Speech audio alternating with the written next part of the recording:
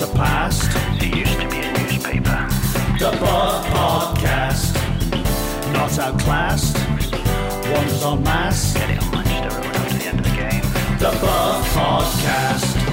Hello! Welcome to the Buff Podcast. My name's Mark Isles, and I'm the chief football writer of the Bolton News. This is the podcast that tears open its shirt and shows Rosie on its chest. A 60-minute odyssey into the week's headlines at Bolton Wanderers. And on this week's show, we discuss an emotional few days after the abandoned Cheltenham game. The FA Cup run is over. Let's look back at Luton. Injury strikes. So does that mean it's transfer time? And which former Wanderer was once impersonated in order to rent a helicopter? All that and plenty more from the show that didn't want to go to Goodison Park anyway. Thompson stopped by Castle. Pike. Chested down there by Carter. Oh, what a mistake there by Winstanley, and Carter could have a shot here, but he's stopped. Winstanley recovers well. Howard lets fly and carried away for the corner there by Felgate. Well, that's the first time Howard's had a shot for quite a while. Back there to Felgate.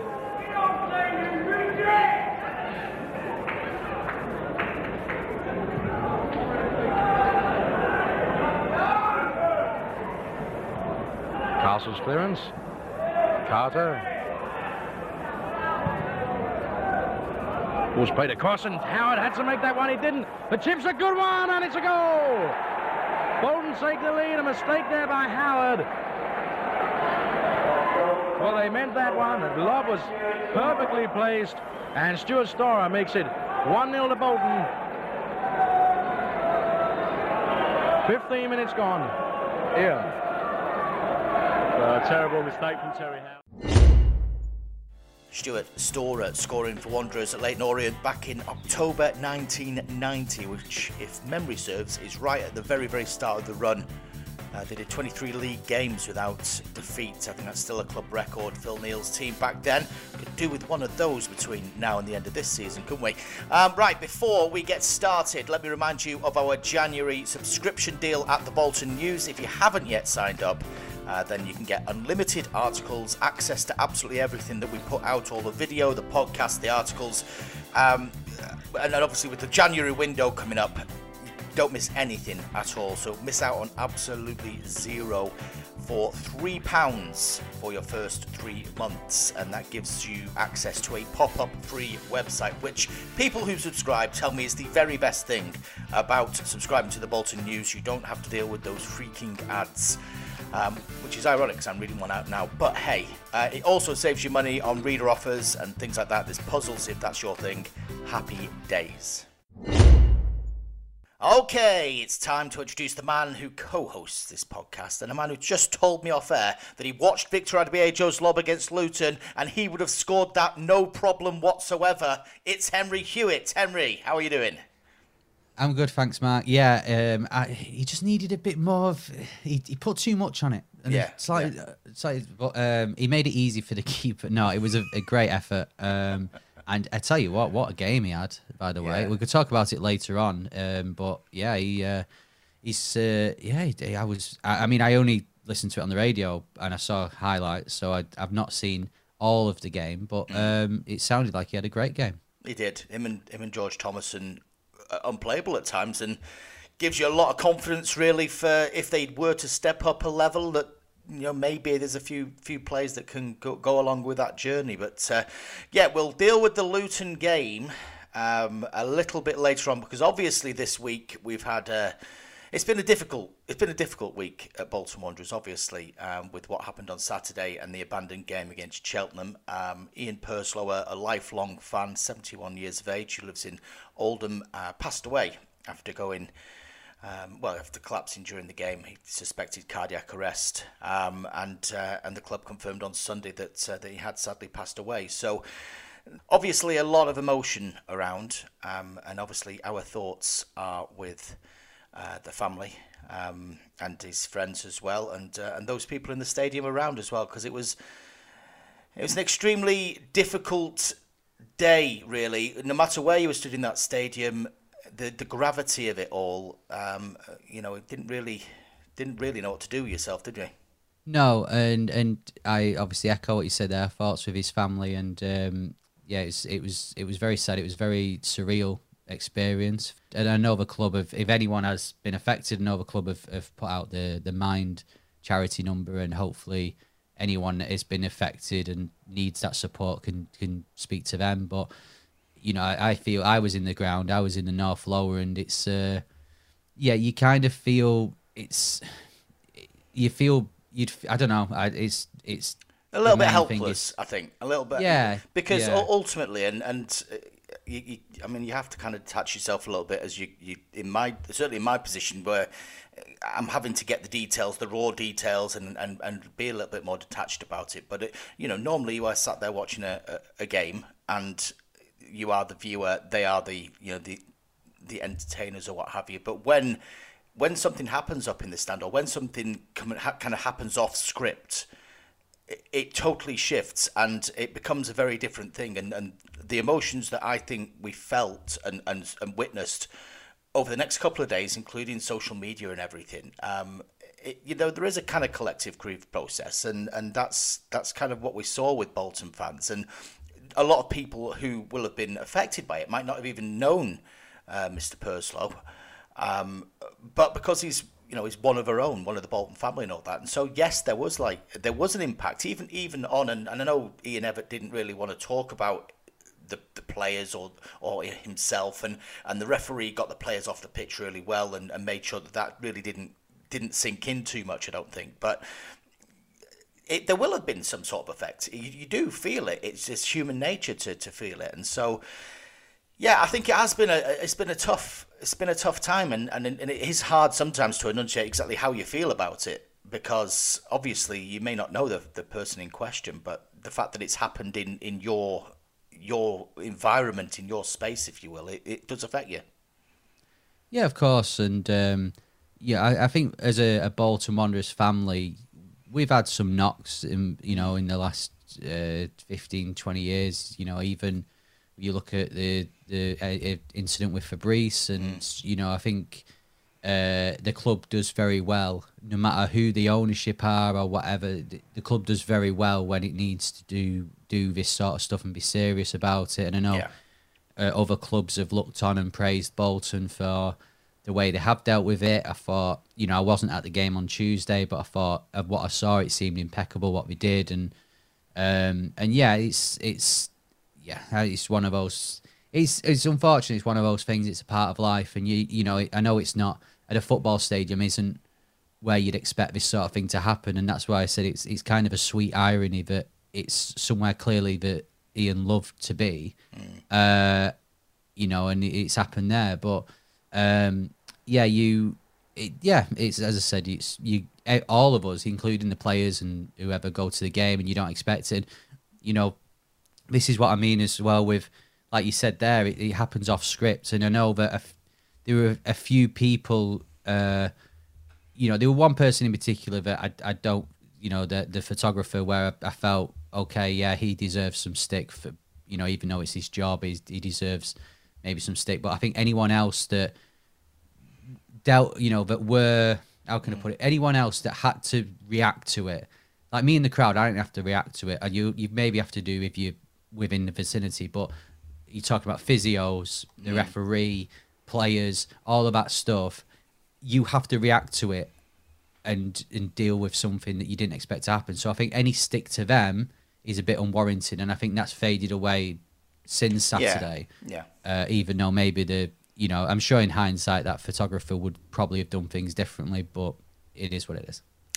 Now, it's a complex one, and there was a little bit of pushback as far as why didn't all the medical staff kind of come in from all four sides. Now, there are protocols for this, and they can't, is the bottom line. The EFL regulates, how many people are on the scene, how many people go towards an incident like this, and unfortunately, if something had happened in one of the other stands, then obviously the same number of people would have been available for them. So there are rules, there are kind of guidelines as to how you you deal with an incident like this, and Bolton's medical staff did follow that.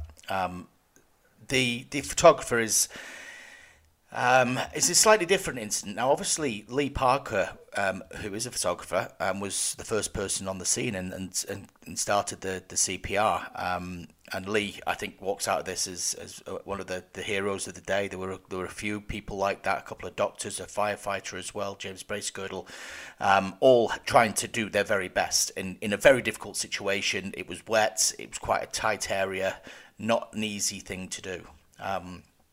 So, I think they deserve a lot of credit out of this. It's extremely difficult as a photographer. It's not obviously something that you want to be doing. And the guidelines that you get from this are that you shouldn't take a picture of the victim, obviously, or the casualty at the time. And a lot of the photos that I've seen don't have him in there, and it's obviously a lot of people's backs and the stewards and such like. And there's no right and wrong answer. And I somebody asked me the other day, if it was one of your family, what would you say to it? And I may change my mind on that. But from a photographer's point of view, they have to have some aspect of professionality about it, in that they are going to be asked by whatever publication they are there to have a picture that sums up the scene, and whether that should be a lot of people's backs and the actual scene itself, I think is completely open to debate. Similar incidents, if you look like Christian Eriksen at the Euros, or I certainly remember back in the day with Fabrice that there were pictures that are seared into my memory of Fabrice himself, and it was awful. They should never see the light of day. I think there's got to be some sort of happy medium between those that are sensitive to the people involved and those that portray what a serious situation is in a public stadium. So yeah, it's not an easy one, that, and I don't have an answer that's going to satisfy everybody for that one, to be honest. Working in the media, obviously, I am sympathetic towards what the photographers are being asked to do by the people that employ them as well.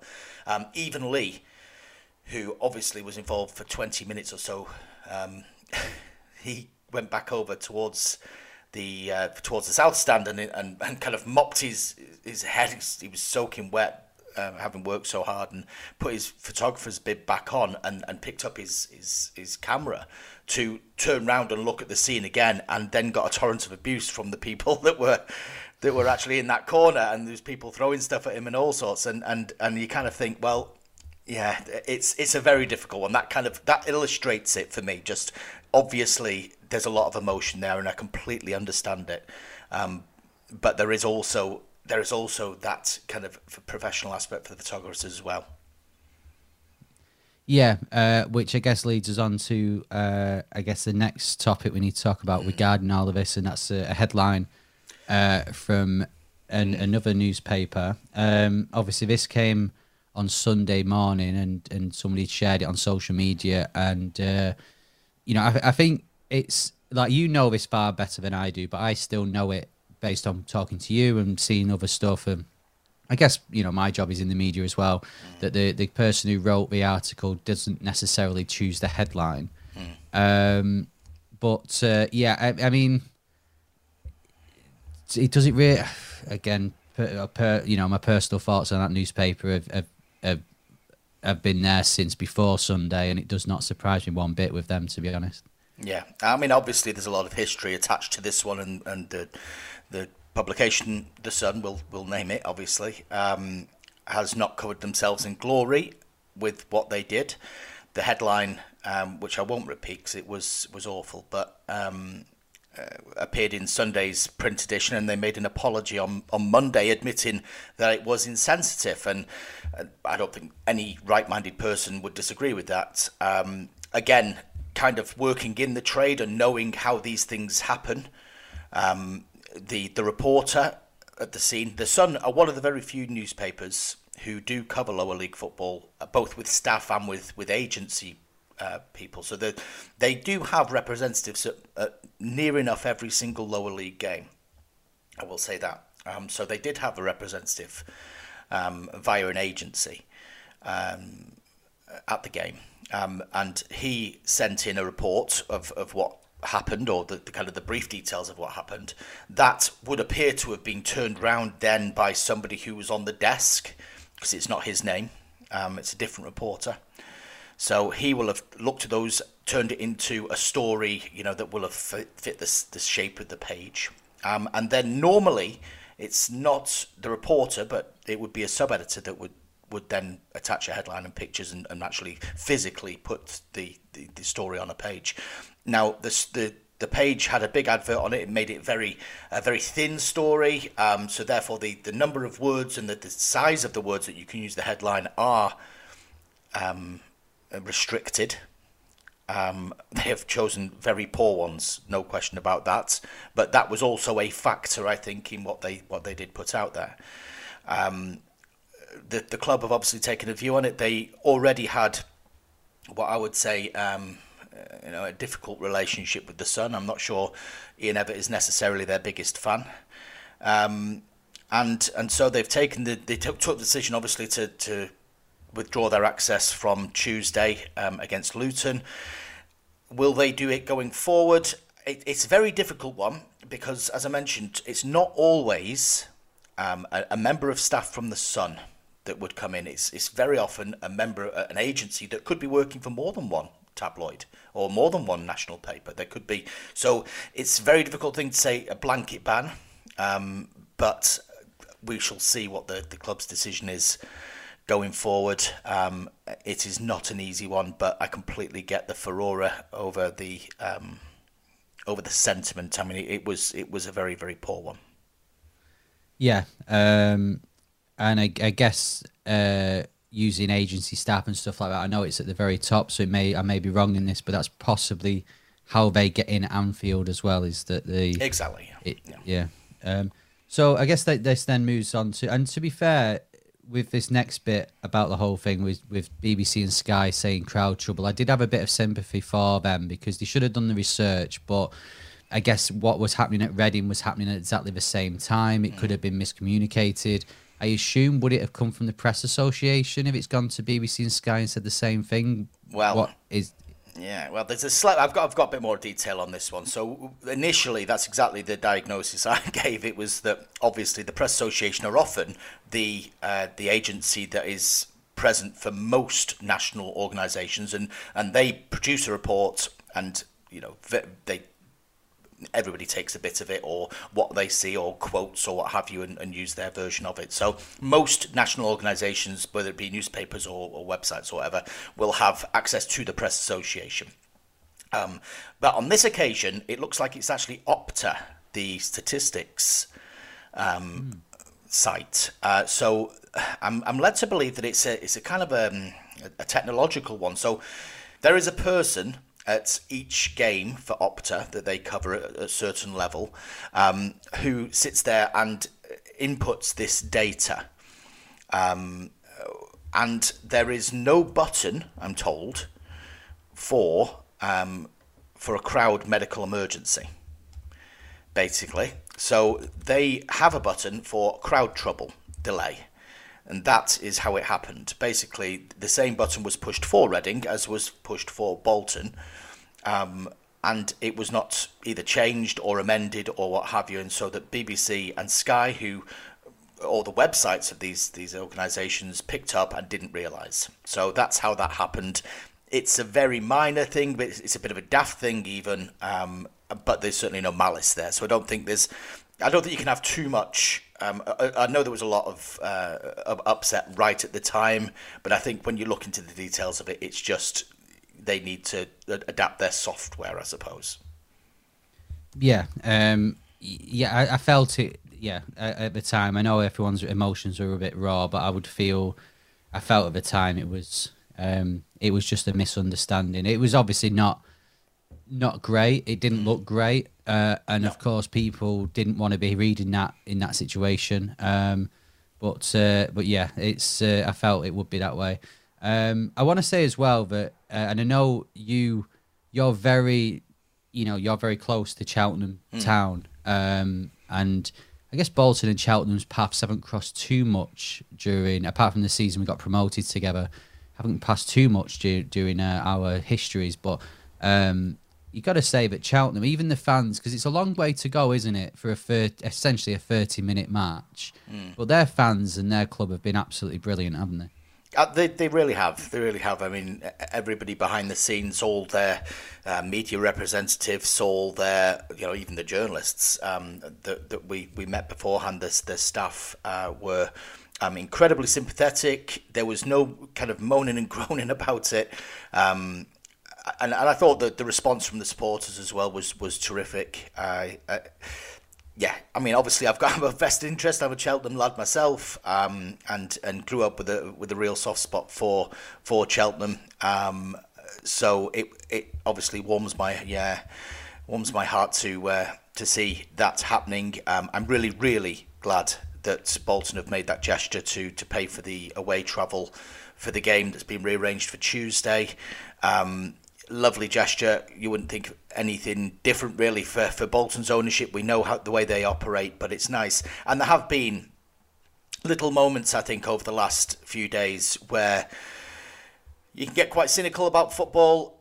It can be a very tribal place, particularly when you are, on social media and such like. But I think there have been some really genuinely warm moments, and it kind of helps restore your faith a little bit over the last few days. And that's one of them. I think just the general way. I know they sent a floral tribute from Cheltenham Town before the Luton game on Tuesday night. So yeah, another class touch from the club.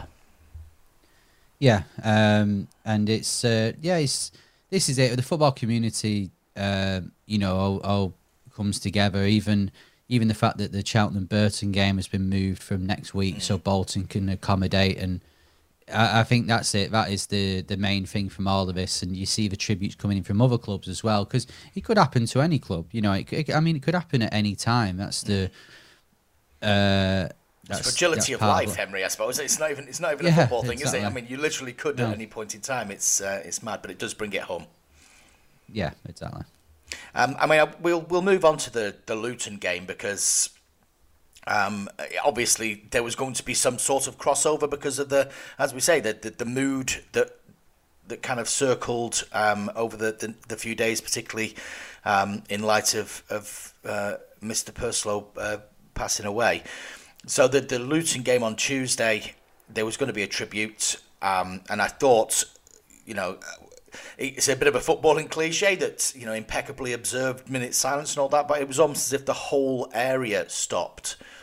At one point, Phil Hayes, who I talked to him before the game, and, he was very nervous about kind of delivering that eulogy almost beforehand, as particularly with the technological problems that Bolton have got with the microphones and with the tannoys, which I think is something they desperately do need to address. I know the club are looking into it, but it's something that really does need doing. But yeah, I mean, Phil asked at one stage, can everybody take to get to their feet, and normally that's accompanied with this mass slamming of seats around the ground as people stand up, but everybody was on their feet already. Everybody was ready and raring. The whole stadium was ready to go, and it was just a mark of it. I think the whole club, the whole area was so quiet, you could have heard a pin drop, and it was wonderful. Yeah, obviously, like I said, I weren't there, but you got a sense on the radio that it was, and I thought, to be fair, the atmosphere after that of what I heard was fantastic, and I think that part of that was just this united front, if you will, from the fan base and everyone, and it's a very difficult situation, and I really felt for Phil Phil Hayes on Saturday, obviously. A lot of pressure suddenly. It's like you said before about all this. It goes on off script. There's a lot of pressure on him to deliver the news of what's going on in a clear way, and you could tell that with his. I think his voice was croaking a little bit, but I think this is it with the club in the tannoy and stuff like that. Is that you need to get it addressed anyway. We know that, but it's just for moments like this, and hopefully these are few and far between. And the irony would be that they'd get a new Tannoy in and not have to do anything like of any. It would just be reading out goal scorers' names. Hey, well, at least you'll hear them. That's fine. Yeah, that's a good point. But yeah, I think it was very well done by the club. Everything around it, and yeah, like I said, Dara on the hard truth. He praised the club for how they dealt with it, and I think other clubs have seen that, and the football community have seen that as well. So, no, very well done to everyone in a difficult situation. Yeah, absolutely. As you said earlier, they do that sort of thing well, Bolton. I think the tradition, that's where the history and the tradition, the kind of the size of the club comes through a lot of the time when they have to do things like that. But the game itself, a lot of people kind of looked at it and said, is it too much? Do they really need a game? And it ended up being Goodison Park, didn't it? But did they really need a fourth round game? And imagine the financial coffers would have said yes, but they gave as good as they got. I thought they played really well. There were a couple of times, maybe first half particularly, where they gave Ross Barkley maybe a little bit too much space, but once they kind of got on top of him and phased him out of the game, there was not a lot. There was that pace down the side with Ogbene. But, I thought Bolton were terrific. George Thomason, is that his best game he's ever had in a Bolton shirt, you think? By the sounds of it, yeah. And to be honest, for me, you're right. The club's finances could have done with that trip to a Premier League stadium. I'm sure a lot of the fans were hoping to play Everton one last trip to Goodison Park, but I'm not sure why. The away end at Goodison is absolutely tragic. So never mind. Well, it'll take you back to the 80s, won't it? But for me, looking purely on a footballing level, I think it was the best outcome for Bolton, personally, because, first of all, we give it as good as we got in the two games, and it was actually came down to fine margins in both games, which is all you can ask for against a Premier League team. They did a perfect tribute the way they played on Tuesday, full of energy, full of, and really got the crowd off the feet, so that was good. A few players have come out, like Thomason, with a stock a lot higher. Definitely. And now, because I think if we would have won and then you've got to rearrange the Carlisle game and amongst other games that you don't, for me, our aim is promotion. And we'd love a good cut run. The 90s was filled with good cut runs, but I would rather at this point Bolton not have like 6 games to play in 2 weeks at the end of the season. I would rather that than a game at Goodison Park. So I think it was probably, for me, people may look and go, you're being silly, but I think if we would have won, I'd have been delighted. But I think coming out of it, you've gone, best outcome for Bolton. They've proved what they can do, shown we can do it against a team in the Premier League. Heads held high, so let's attack the end of the season now. Yeah, absolutely. I was kind of that mindset, even if you listen back to last week. I felt it did feel like they were stacking up a little bit, and that would end up being the narrative that Bolton were putting themselves under pressure rather than enjoying the cup run. It started to feel like it was going to be an unenjoyable trip to Everton, even though there were lovely kind of shades of 94 about it and all that kind of thing. I just felt it was going to be one step too far, but they gave a cracking account of themselves. They've won a lot of fans, I think, with the way they played against Luton over the 2 games, but the Adebayo, you mentioned him before, like George Thomason, arguably the best game he's had for Bolton. You can really start to see now what he's trying to be. I think a lot of people are measuring him as a goal scorer in the same mould as Dion Charles that we've kind of talked about before. But I think he is starting to realise it himself, maybe, that he's more of a man that holds the ball up and using his physique and his pace and his awareness, and it really came to the fore against Luton. He was terrific, but he also nearly scored one of the best goals there's been, really, with that lobbed effort that Tim Krul just about caught on his line and just managed to bat back. I did think it was actually going to roll back in at one stage, but George Thomason as well at one stage. There was a big long ball over the top. I forget actually who played it, but he controlled it with his head and then tried to volley it. I mean, let's say it didn't hit the target or any target at all. It almost hit like Target in the US, the superstore. But that in itself would have been an amazing one. But I think the two of them come out with a lot of credit. Yeah, I think I think for Thomason, he said he's doubters, and a lot of people are now starting to see what Bristol City saw in him in absolutely August, and he is, I think he offers something that we don't have. We have got some very good players in that midfield, and the fact that Thomason is the ever present, really, him and Sheehan, and then the rest are kind of vying for position, shows how good he's been. And I think Thomason deserves it. I think he's a future captain for us, and I'd like to see him stay with us. But that's going to be very difficult if he keeps on putting these performances in. Here's one for you. If Thomas is worth £1 million in the summer, what is he worth now after the season he's had, or so far? Well, yeah, at least double, and then if we can keep him in the Championship and he starts putting in performances, then you can maybe treble that. So, yeah, it's great. For Adebayo as well, he's had his stick, and I can understand, there's some times where you look and think he's bounced off him a little bit, but I think the last few weeks, maybe Bodvarsson coming back in has given him a bit of a kick up the backside, and he's been excellent, and he was the other night, and, maybe that sort of, this is it. I think you look at some of our players and you think League One is very different football to a Championship. I think in League One, there's only possibly us and Peterborough that play the style of football we do, where it's that passing, high possession, whatever. Especially what I've seen. I watched Derby the other night, and even though Sky was saying that they like to pass you to death, a lot of long balls from Derby. Not a Paul Warne side. Good grief, what research have they done? Exactly, and so I think I think our style of play does suit the Championship, and I think you could find that with quite a few players. And there's no surprise that you play against the Luton side, and we put in two of our best performances of the season. And with respect to Leyton Orient and then Cheltenham and Carlisle, who would play the next 3 games, it's going to be very different games for us. Yeah, definitely. I mean, just a very brief one on the offside goal. Have you seen a replay of that one yet? Because the low cross comes in and it's very, very straight, the cross, and really close to the line as well. So both Adebayo and Charles get across it. Adebayo gets a touch. Charles looks like he gets a touch. I think if Dion doesn't touch the ball, it's a goal.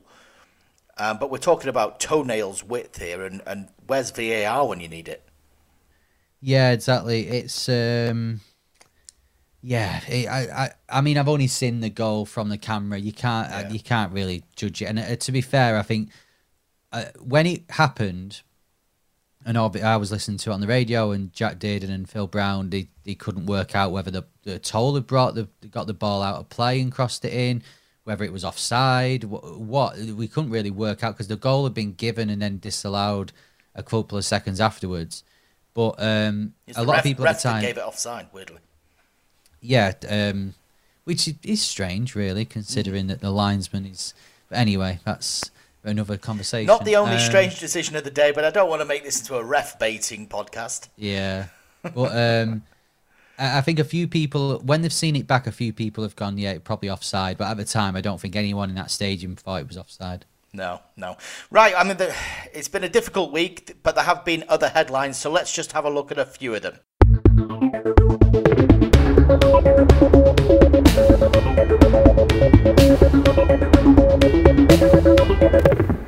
News. Yeah, so amongst everything, we have forgotten it's still January, and there's still a window that's open, which in this weather it should really be shut because it's freezing. But Ian Ebbott's saying that there is a slight progression on a potential deal. There's only really one. Well, there's one or two names being bandied about, but one in particular, Niall Ennis who's at Blackburn. Do you think this is the slight progression on the deal, or is the one coming under the radar?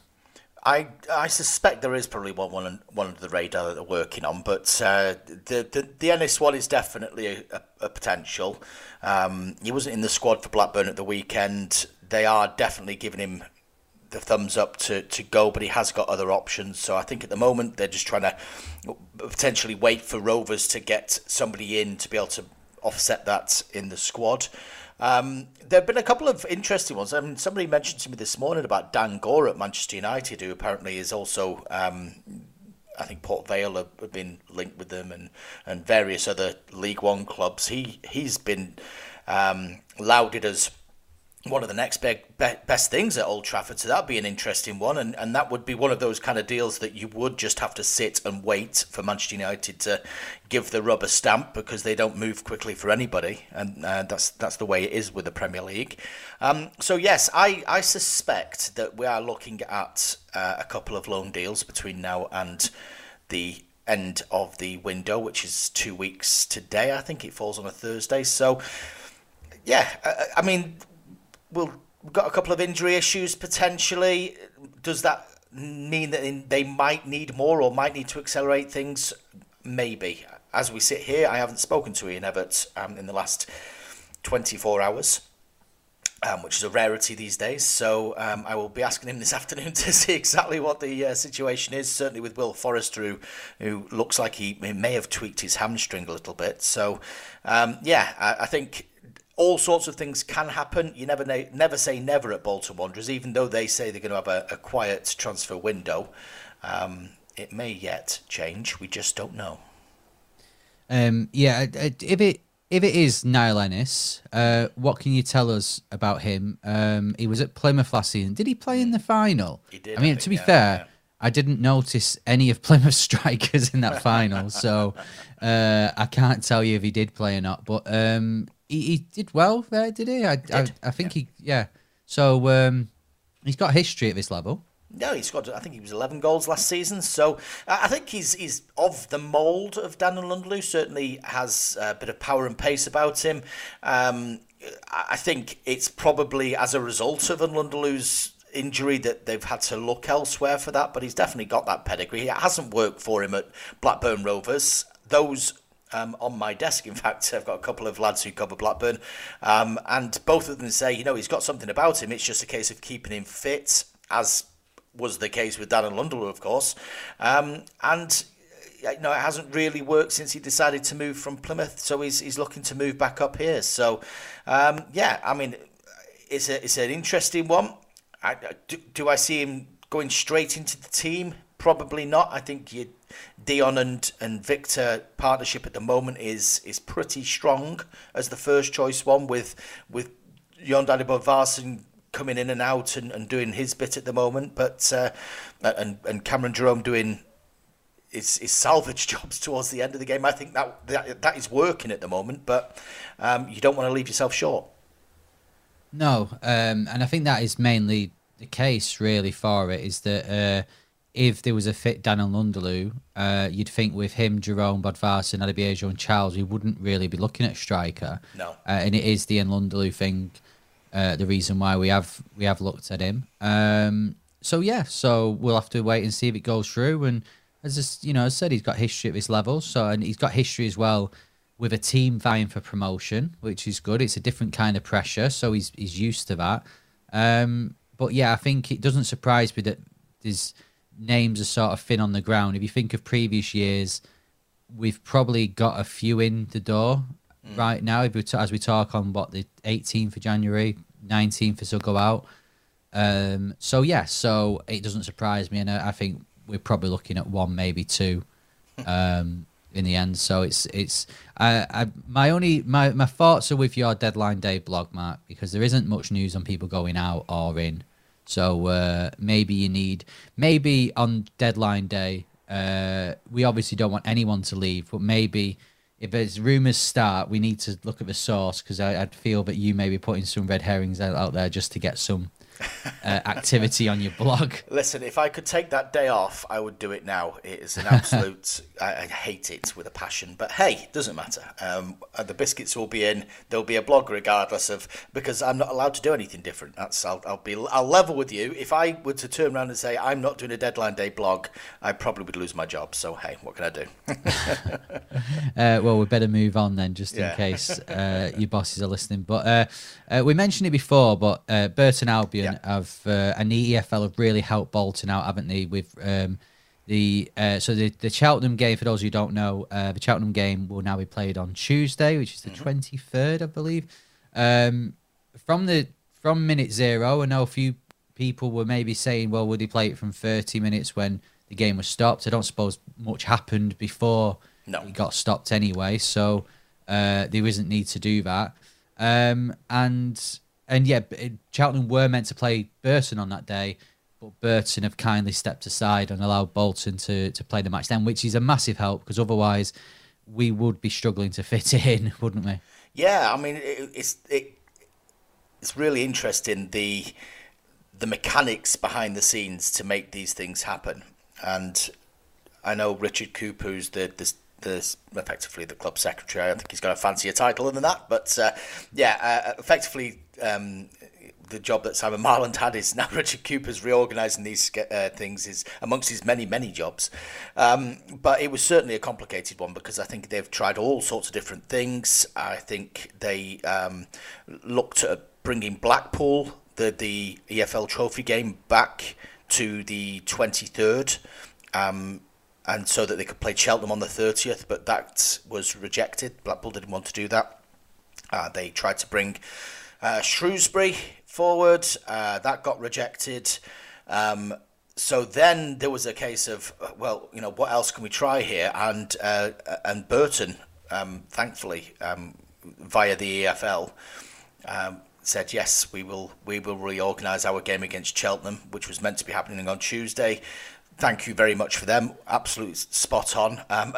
Even on top of that, Greater Manchester Police almost had a fit, because Wigan are playing at the same time. I think they're playing against Wycombe on the same night, which they do not like. But I think that the likelihood of there being trouble at Bolton versus Cheltenham in this environment, I mean, I've even seen, and I like this idea, by the way, I'm not sure that it's going to have any sway, but fans suggesting that we invite Cheltenham into the fan zone so that everybody can have a drink beforehand. I love the idea of that. I'm not sure it necessarily would be right for the licensing laws and all that sort of stuff, but I will ask just in case that is a possibility. But the chances of there being problems, very, very slim indeed, much slimmer than I. Yeah, and Wycombe are hardly Millwall, are they? So I think Wigan, and of course that attendance on a cold Tuesday night will probably be around 6,000 anyway. So I'd be more worried if I was GMP if Stockport were at home. But, absolutely. Yeah, no, but I mean, in all seriousness, yeah, it's a massive help from Burton for that, and. Yeah, it's good that they can, because I think, you know, you just want to get this game over and done with, and for everyone to kind of move on in the politest way possible, you know, from it, and start to concentrate from a football club's point of view. They'll never forget Ian and what happened, but to then start concentrating on, in his memory, let's get promoted, and you know, so. Right, other headlines. Andy Taylor has been appointed as B-team boss. He was assistant at Fylde, wasn't he? Applied for the coach role, which obviously he didn't get, but impressed, so he's got this. So it's just another job being filled, isn't it? And of someone with some, you know, a reputation. He's an assistant somewhere else, and he's come to manage Bolton's B team. He was a decent player, Andy Taylor. He played at Blackpool alongside Everett very briefly. He's got a very decent track record. I think he started off at Blackburn, but played plenty of league games, quite a lot of experience. Moved in over the last couple of years after playing for Fylde into the assistant manager's job.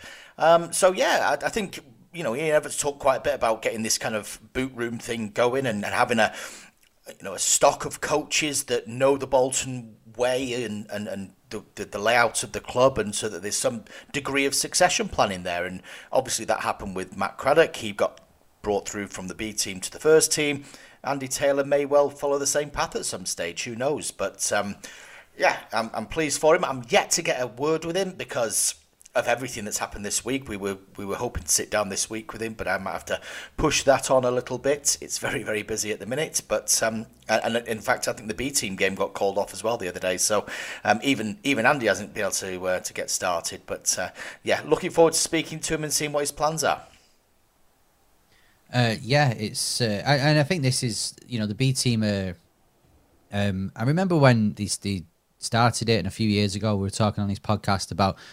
We were saying that actually, as great as it is, and all these players that were being signed and stuff, you won't really see any benefits for a few years, and we're starting to see little bits trickle through.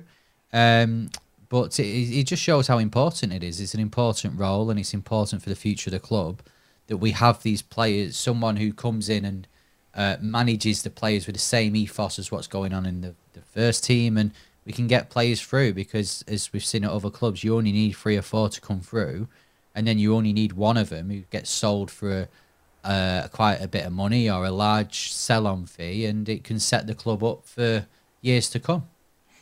Let's have another headline. So the last one this week, and Phil Brown, if you've been enjoying him, listening to him with Jack Dillon on the radio, Saturdays, you won't be hearing him anymore because he's took a job at Kidderminster. And he's got Neil McDonald with him as well. He's getting the old band back together, isn't he, Mark? Yeah, I like that.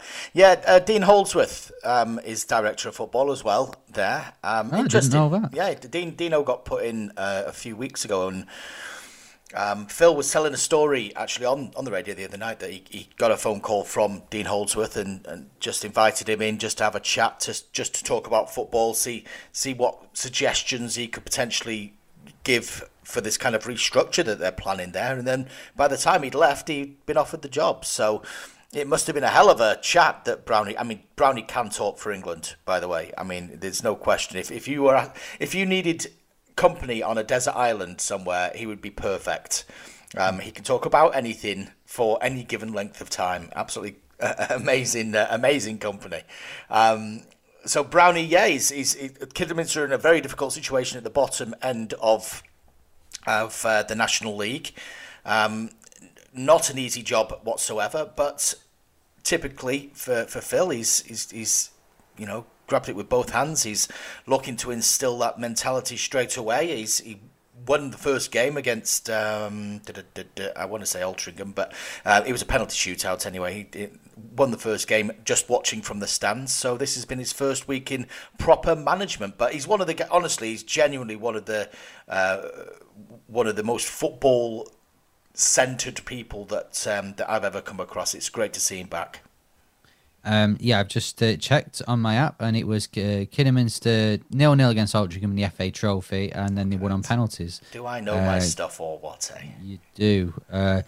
Kidderminster currently in the National League bottom, so he needs to come in and turn it around quite quick. But good luck to Phil Brown and Neil McDonald, and it's another team where we'll all have our eyes on the results and hope that they can get out of relegation trouble and up the league. Yeah, and when he brings Big Sam back as his right-hand man, the circle will be complete. Right, let's bring you a bit of Who Are You? Blink, and you missed him. Who are you? Here today, gone tomorrow. Who are you? Blink, and you missed him. Who are you? Here today, gone tomorrow. Who are you? Yes, just to round things off a little bit before we do some quick predictions, our regular look at the fascinating facts of Bolton Wanderers brings us, and this is honestly, I know there's some interesting facts every single week, but we've really got some dark stuff here. We've really got some dark stuff. Couple of really hard ones. So yes, we're on the letter K. If you have suggestions for the letter L, surnames of the letter L, or anything that links to Bolton Wanderers, fascinating facts that begins with L, this is how to get in touch. So you want to bring something up on the buff? Email Mark and Henry on thebuffmail@gmail.com. That's TheBuffmail, all one word, at gmail.com. And Sorry to the male escort who probably getting some unsolicited Bolton Wanderers correspondence from the people who spelled that incorrectly. But thank you very much to Stuart, who has sent in two pretty legal case. But we'll start with Gael Kakuta, Henry. Do you remember Gael Kakuta? I do. He was on loan from Chelsea, wasn't he? He was. He was not part of the Gary Cahill transfer, for anybody asks, and nor is that loan even a thing. But actually, Kakuta is an interesting one. There's loads of stuff being written about Kakuta because of the way that he came through at Chelsea. He was involved in a massive controversy moving from French football. I think he was at Lens to Chelsea. Michel Platini was involved. There was all sorts of issues with him being poached effectively. But he was basically the best player of his generation. People were expecting him to be the next Nicholas Anelka or the next, Platini or what have you to Ghana. So he scored on his debut for Bolton when he turned up. At this point, his stars may be fading a little bit. He was trying to kickstart what he'd done at Chelsea. He'd played some Premier League games, but hadn't really caught fire. Scored on his debut against Aston Villa for Bolton, but he only played 4 more times under Owen Coyle. It was that season that Bolton got every bit of their recruitment wrong, and he kind of stands as one of those loans that just never really happened. But what happened after he's playing at the African Cup of Nations now for Congo. DR Congo, weirdly enough, so he's still going, he's still playing. But what happened after he was at Bolton is the interesting one. 2014, a man was sentenced to 4 years in prison for impersonating Gael Kakuta, going on a £20,000 shopping spree at Selfridges and hiring a helicopter just based on phoning up first and saying a professional footballer was on his way. Huh. Can you imagine that? You can argue that it was perhaps someone impersonating a footballer who played for Bolton under the name Gael Kakuta. Yeah, I'm going to have to get that drum roll, badumch. But that's what I mean. In the Dacres Cogley, I've had to warm the Dacres Cogley ometer up actually because it's quite cold. But that's interesting. Don't tell me how. Yeah. I'll go with a 7. That's quite interesting. Solid 7. Yeah. So the second one is a guy that you'd have to be a proper trivia buff to remember at Bolton. I'm not even sure he actually played in the end, but somebody might be able to correct me. Berke Christiansen. Yeah, an Icelandic goalkeeper, came on loan in 1999. Do you remember him? Never heard of him. No, never heard of him. There may be a reason. He did play for Stoke. He played for Birmingham. In fact, he played 74 times for his country, so he was quite a big deal. But I think it was that spell. I think Jaskelainen had got an injury, and there was a catalogue of different players, different goalkeepers that at the turn of the millennium for Sam Allardyce and for Colin Todd, they went through an absolute load when Jaskelainen got injured. So I think he was one of them, maybe just a bit of cover. But here we go. Here's the kicker. According to the Financial Times, in 2015, Berke Christiansen was sentenced to 4 years in prison as part of the Icelandic banking scandal. 47 different people in various countries were sentenced and imprisoned in many cases. And he was one of them. He was, the sentence itself or the reasons are all a little bit complicated. But I remember at the time, I think, was it Stoke or West Ham, maybe both had Icelandic owners. And it caused them all sorts of problems. It really did shatter the economy of that country at the time. But yes, an ex-Bolton Wanderers player in the middle of it would say. Right, well that is, I don't know the guy, and I feel bad because he played so many times for Iceland and he played for Stoke and Birmingham. Definitely don't remember him signing for Bolton, but that is really interesting. So I'm going to give him a 7.5. If it was if it was Steve Banks, a goalkeeper who I remember playing for Bolton, or Kevin Poole, then that would be a 10. But it isn't. I don't remember him, so it's down to 7.5. To the best of my knowledge, Steve Banks' criminal record is perfectly fine. He's a good chap. And Kevin Poole definitely is all right. I spoke to him not that long ago. Hey, goalkeepers can be surprising. You shocked me with your Russell Holt fact a few weeks ago, so I won't repeat it. Listen back to that episode if you want to find out what he's been up to. I tell you what, we'll have to release a compendium of these things because I completely forget about them. People remind me all the time about, that thing you said about so-and-so. I'm like, really? And then I'm listening to the fact for the first time as well. It's crazy.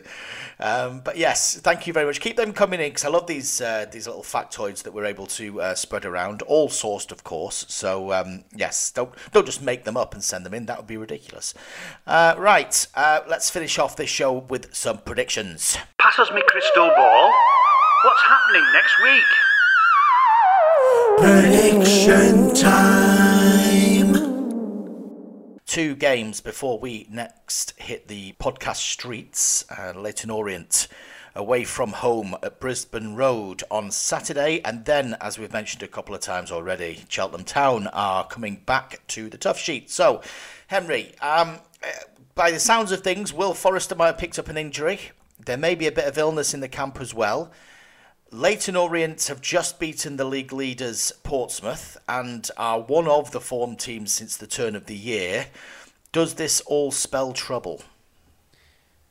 Yeah, it's suddenly turned into a tough few weeks. This you've got Leyton Orient who are playing out of the skin and deservedly beat Portsmouth, which was unsurprising really with how Portsmouth have been playing. But yeah, they've turned into a decent side. Obviously Cheltenham have, and Carlisle look like they're spending a bit of money, so they could end up being a decent side when we play them. So suddenly this has turned into, my opinion, the biggest week of Bolton's season, because if we can get results against Leyton Orient, a tough situation against Cheltenham, and then at Carlisle, I think we will be fine. And I know that's something I repeat all the time, saying we will be fine. But I think there'll be a massive... Yeah, I think if we can, there'll be a massive... if we can get a result on Saturday, if we can get a win, that'll be huge. And I think it'll really... it'll be one of the results of the season, because they're playing very well, Leyton Orient. And to go to Portsmouth, I know Portsmouth aren't playing well and they're there for the taking, but to go there and win 3-0 and to be, I imagine, quite dominant in that. I read what Portsmouth fans were saying. None of them were saying it was unlucky. They were unlucky. So, yeah, tough game.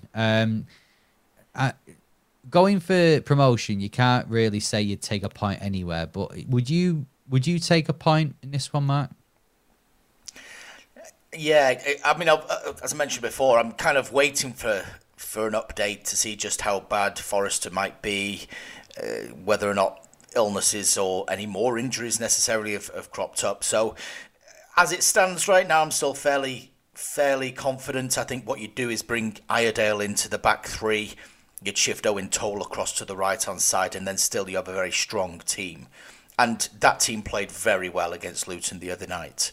So, and you've got people like Morley, like Dempsey, like Bodvarsson that can come in fresh as well. So, I'm not unconfident, if that is a word, going to Leyton Orient, but they are definitely an improved team, and I think Bolton need to absolutely remember that, because the last time that we went down to Leyton Orient, that was a team that completely underestimated what they were going into, and they got absolutely shafted.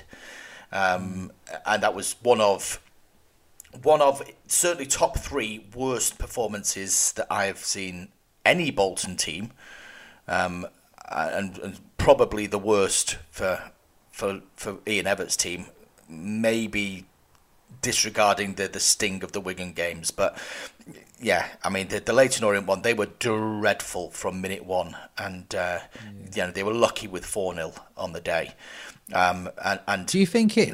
Do you think it helps that Bolton are playing Leyton Orient so soon after the 3-2? Because we obviously started very well in that game, but then Leyton Orient kind of woke up and with a better side for the rest of it. Do you think that will help Bolton with that in recent memory?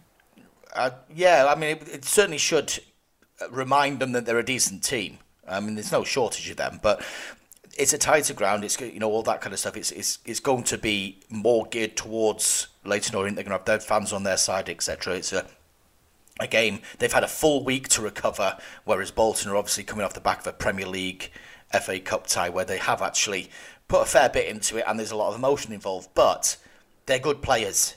You know, they believe in themselves. There is that kind of steely mentality now about Bolton.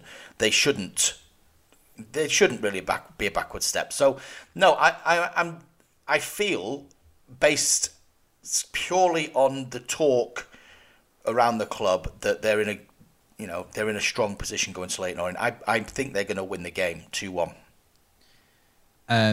I would love them to win the game. I would love them to win the game 2-1. I think it's going to be... I'm going to be positive. I think it's going to be a 1-0. I think the thing is, if Bolton win this game, you've got to think as well about how it's going to look to the other teams. So if you look at the other teams at the top of the league, if they put in a performance, I don't know, and just get a win or draw or whatever, and they come in and see that Bolton have won at Leyton Orient, it's going to be so deflating. And I think that could have a big say. You know, if it's all about, I think, mentality, isn't it, and about how it looks. And if Bolton are going to these places and winning, I think everyone else suddenly it'd be like, well, Bolton are going up, and there's only one space left. So, yeah, I hope we do win, and I think it'll be a massive victory if we do. Just looking forward then to Tuesday. Very kind of difficult game to call. It's difficult to see how. What the mood is going to be in that, and obviously Saturday will have a very big impact on that. But if you're Cheltenham coming back to the Tough Sheet Stadium, having played quite well in that first half an hour, if you treat it purely on football stuff there, do you feel more encouraged that you can go and do that over 90 minutes, or do you feel a bit peeved that he didn't get to go and build on that performance maybe? Yeah, it's a difficult one, isn't it? And because I actually thought Cheltenham would push to play the game from 30 minutes because it gives them a better chance of getting a result. I think for Bolton, you know, the game wasn't a great game, you know, of what it, you know, the actual game, what it was. Bolton didn't play well. I thought we were struggling to get any sort of motion going. It was slow. Cheltenham had a couple of good chances, actually. So I think for Bolton, again, like the Leyton Orient, hopefully we can look now and next Tuesday and go, right, okay, we see what this team is, a very different team to what we played in August. We see what we're trying to do, so let's counteract that. I can't imagine Bolton's team is going to change that much, or Cheltenham's. So yeah, I think hopefully we should go into it with a slightly different mentality. Obviously, there's stuff that's going on outside of it with the tribute. Another tribute to Ian and stuff like that, but yeah, I think we'll be fine in that one because we've had this half an hour against them and gone, right, okay, we get that, we get what they're trying to do. So I think this will be 2-0. Yeah, I was going to go 2-0 myself. I do think along similar lines. I think they will go into that with their eyes open. Cheltenham have got Carlisle as well at home at the weekend, so we may gauge just how difficult the next test will be after that, and how much Carlisle are going to have changed by how they get on at Wadden Road. So, yeah, two tough ones, but I'm with you. I think this is a really, really key run now of 3 games where Bolton can either grasp the kind of the nettle at the top of the table, or we're going to be surviving on our nerves, because obviously there are big tests coming up beyond that. If they can get, you know, a good haul of points from these 3 games against teams that earlier in the season we would have been looking at this and licking our lips. But yeah, it's a really, really big one. But we shall see. Nothing is ever simple at Bolton Wanderers. We should know that by now. But yes, that's it brings us to the end of this podcast, which I mean, we've covered quite a lot. It has been it's been a deep and meaningful one, Henry. It does, yeah, and you know, I think this week has shown the football community, and especially Bolton Wanderers community, we are a family, and whether you knew Ian or not, and I didn't know him, I'd never met him, so you know, my heart goes out to his family and his friends. But I feel when we as a family come together, and when we need to, we, you know, even though for the rest of the season we'll all be at each other's throats, saying whether Adebayo should start or Bodvarsson, or whether Dion Charles should be scoring 18 goals this season and not the 17 he scored, or whatever we do, or songs at the start of games, and whatever we all argue about. I think when we need to come together, we will do. So I think it's been a week, it's a sad week, but one I think as Bolton, as a club, as a community, as a fan base, we should be very proud of who we are and our history, and let's go and enjoy the rest of the season. And get promoted and win at Wembley again, which would be a perfect tribute to Ian. Well said, that man. You should do this for a living, Henry. Yeah, well, no, and credit to you, Mark, as well, because I know it must be you when you go to a game expecting to do a report on the match, and then having to, you've got to speak in the right tone, in the right words, and I think you, along with the other guys who were there reporting on Bolton, I think you all did a great job, and so well done to you, lot. Well, except one, but we'll gloss over that one. Yeah, here's to reporting on calf strains and corner flags from now on. But join us again next week, where we will be looking back at Leyton Orient and Cheltenham Town, and looking ahead to Carlisle and Blackpool in the quarter-final of the Bristol Street Trophy Motors. I have been Mark Isles. And I've been Henry Hewitt. This has been The Buff.